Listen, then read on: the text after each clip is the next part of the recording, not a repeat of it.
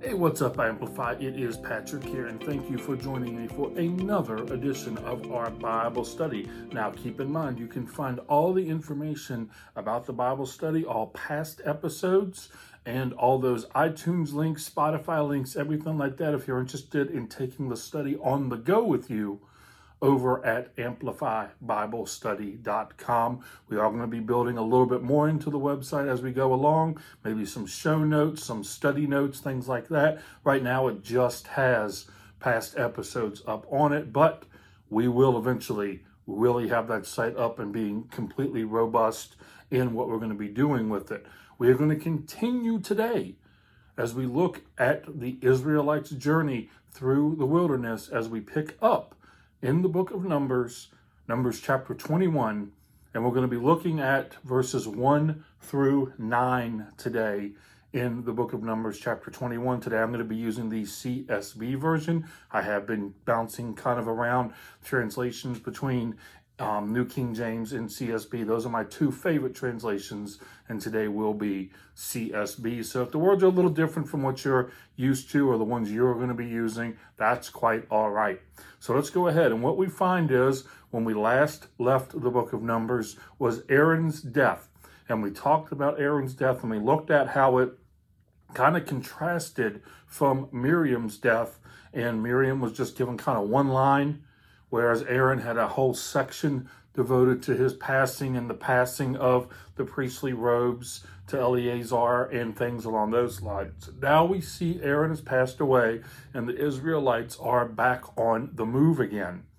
So let's pick up some scripture from there. In verse 1 we read, "When the Canaanite king of Arad, who lived in the Negev, heard the Israelites was coming on the Atharim road, he fought against Israel and captured some prisoners. Then Israel made a vow to the Lord, 'If you will hand this people over to us, we will completely destroy their cities.'" Let's stop right there for a minute, because the Israelites have had a habit so far of not listening to what God has asked them to do, of not listening to what he says. Now look with this. They have some of their people captured here, and all of a sudden what? They're in a panic, right? They're saying, hey, oh goodness, no, if you will simply help us out of this situation, we will do this for you. Now, do you ever find yourself in that situation as well? Do you ever find yourself making those kind of things to the Lord, those kinds of pleas to God? Oh God, if you will just help me out of fill in whatever blank you want to fill in, then I will fill in whatever blank you want to fill in. Because that's what they've done here. God, if you will do this for us, then we will do this for you. Now, this is not a good idea. Why? Because we are always supposed to be doing God's will. We're not supposed to be using God as some cosmic vending machine. That's what my pastor, Pastor Andrew, phrased it at a couple of months ago in one of his messages. And that's kind of what the Israelites are doing here, right? God, if you will just do this thing for us, if you will just help us out of this situation, then we will do this for you. It's a very bad idea to do this. The Lord listened to Israel's request and handed the Canaanites over to them, and Israel completely destroyed them in their cities. So they named the place Hormon. Now, just because God listened to their request does not mean this is a good idea. Why? I just said it before. We should always be doing what God wants us to do. Always. Not only when it's good for us, not only when it's convenient for us, not only when we are in trouble, should we go to God. Going to God should be our number one thing that we do all the time. And we're going to see why here in the next section. Then they set out from Mount Or by way of the Red Sea to bypass the land of Edom, or Edom, my fault. But the people became impatient because of the journey. This is a pattern we've seen with Israel before, isn't it? Impatient. Impatient by doing what God wants them to do. We're going to pause for a minute here again. And I want to ask, have you ever been impatient for what God wants you to do? I know I have all the time. This is something that I struggle with all the time. God, why are you making me wait? God, just let this happen. God, here in my work here at the rescue mission, this is something that I fight all the time. Why can't we just go do this? And I have to be pulled back and say, because the timing's not right. Because we have to wait on God.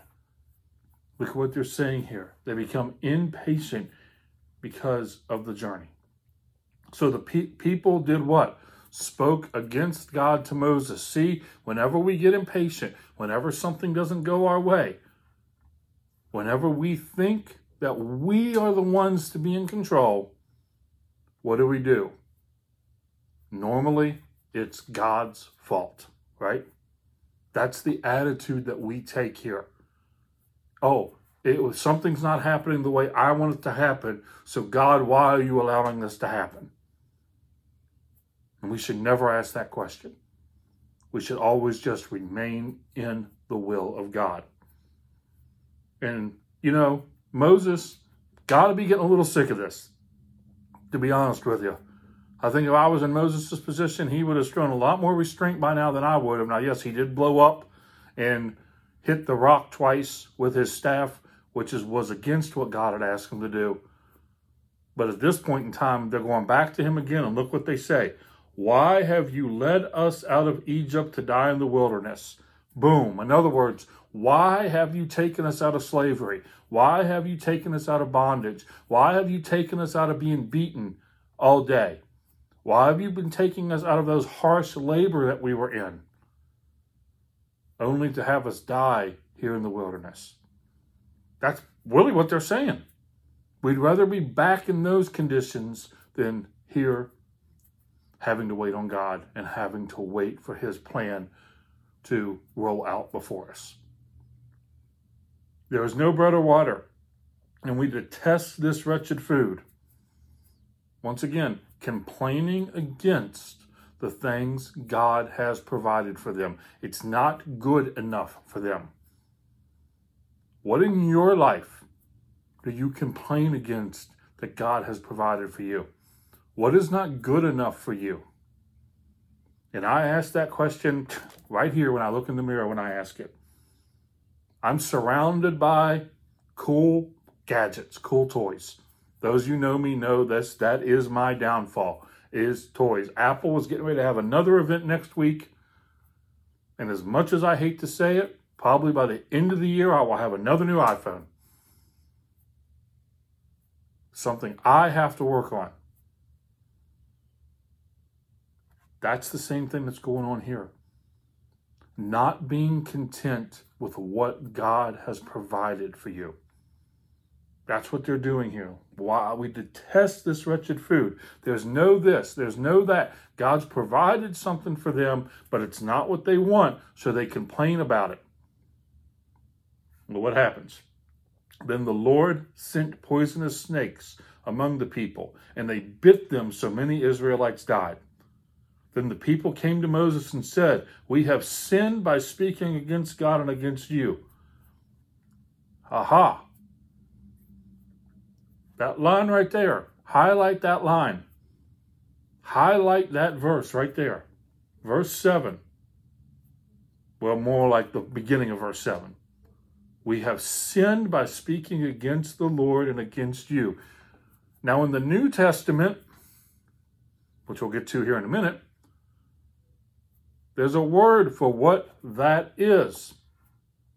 That word is that great big R word that is the worst word on the planet today, which is repentance. This is the Israelites showing repentance. They came and they admitted, we have sinned. We have done something wrong.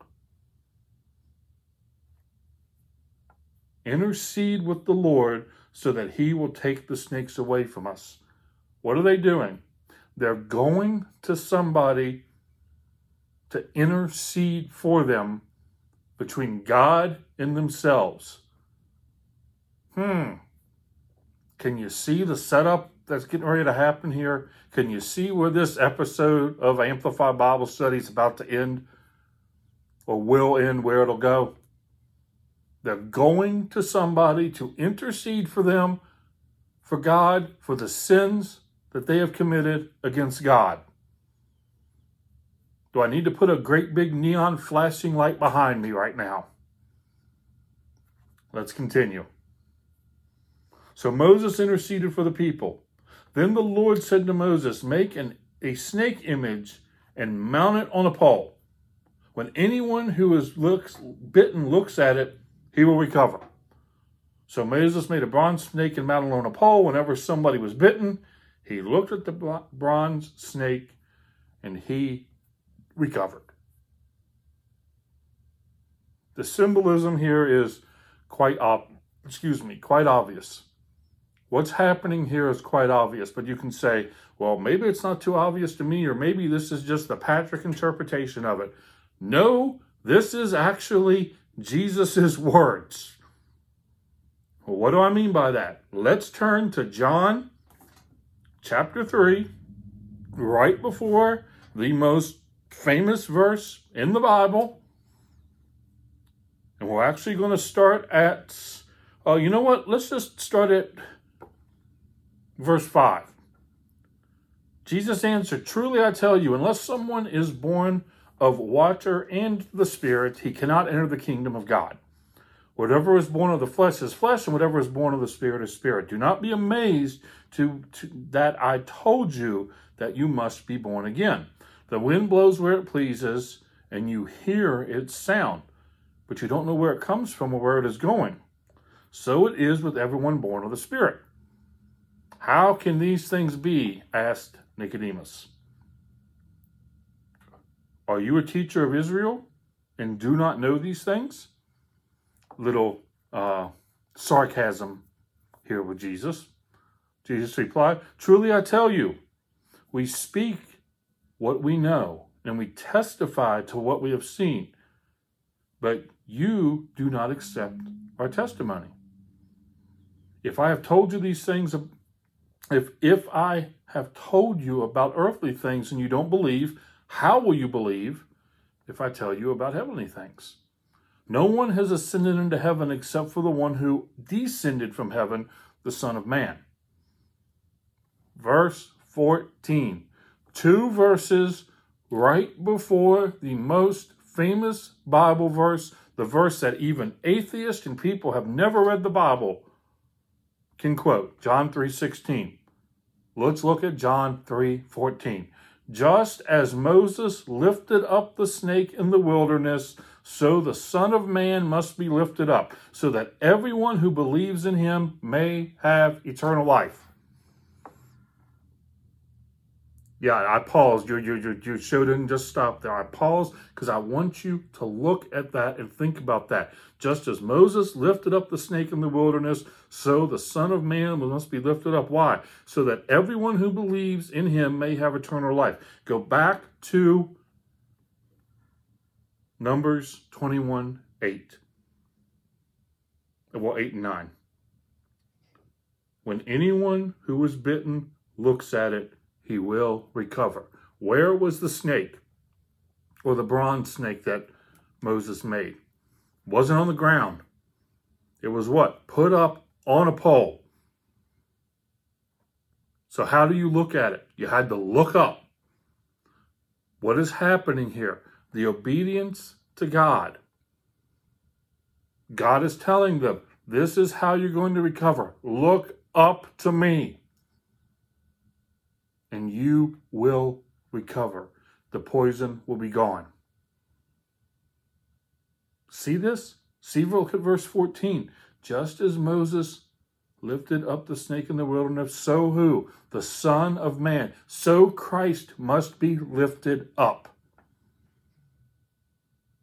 And then what? Those who believe in him. Those who believed that God would be able to heal them by looking up at the snake Why did the snake come? Why did the snakes come to begin with? Why did God send the poisonous snakes to begin with? Well, look, he sent them. Why? Because Israel had sinned against him. What was the cure for that sin? Well, first off, Israel came and said, "You please intercede for us." And then, once they admitted their wrongdoing, once they went to someone to help intercede for them with God, God gave them the intercession. Just as God today has given us the intercession through Jesus. The Old and the New Testament fit together like puzzle pieces. All you have to do is look for where and how you put them together. And this one is quite obvious because it comes straight out of the mouth of our Lord and Savior, Jesus Christ. Just as Moses lifted up the snake in the wilderness, so too must the Son of Man be lifted up. A lot of heavy stuff we covered today, and I get that. And a lot of people just look at these 5 passages because the bronze snake incident is really only 5 passages of Scripture. And they look at it and just kind of blow by it and keep moving on. But I hope you take the time to go in and look at how these passages correlate. How Jesus' discussion with Nicodemus. Go back and look at that full discussion. Go back and start at John 3:16. Not John 3:16, John 3. Start at verse 1 in there and go all the way down to verse 20. And see how that correlates to Numbers 21, 1 through 9. Look at how it matches together. Because John 3:16, while a great verse, while the encapsulation of the gospel is right there, what is around it is just as powerful. And what is around it is what is going on with the bronze snake incident in Numbers. This idea that you're being punished for your sin, that you fall away from God, but when you turn back to Him through Jesus, it is forgiven. It's right there in the Old Testament. People who say Jesus isn't in the Old Testament aren't looking close enough. Because there it is in the bronze snake incident. What do you think? You think I'm off base? Do you think I'm wrong about this? Do you think I'm making too many stretches? Because I don't think so. Not when it comes right out of the mouth of the Son of God. What do you think? And answer those questions I asked earlier. Take a look at your life. Answer those questions and answer them honestly. Where are times in your life that you are not content with what God has provided for you? Like the Israelites are here. Where are times in your life that you turn from God when things get bad and they don't go your way, or go your way in the time you think they should? Those are the deep questions we look at here in this section. Guys, I hope, guys and gals, don't want to be sexist, I hope you've had a great time watching this video or listening to the podcast of this. I'd love to hear your thoughts on it. And remember, share the group on Facebook, because that is where all the discussion happens, is right there in the Facebook group, which is facebook.com/group/Amplify Bible Study. You can find the link on the website, Amplify Bible Study. Please go join the group, share it with your friends, invite them in to join, and let's talk about God's Word on a deeper, more meaningful, more personal level. Until next time, everybody, thank you. Have a great week.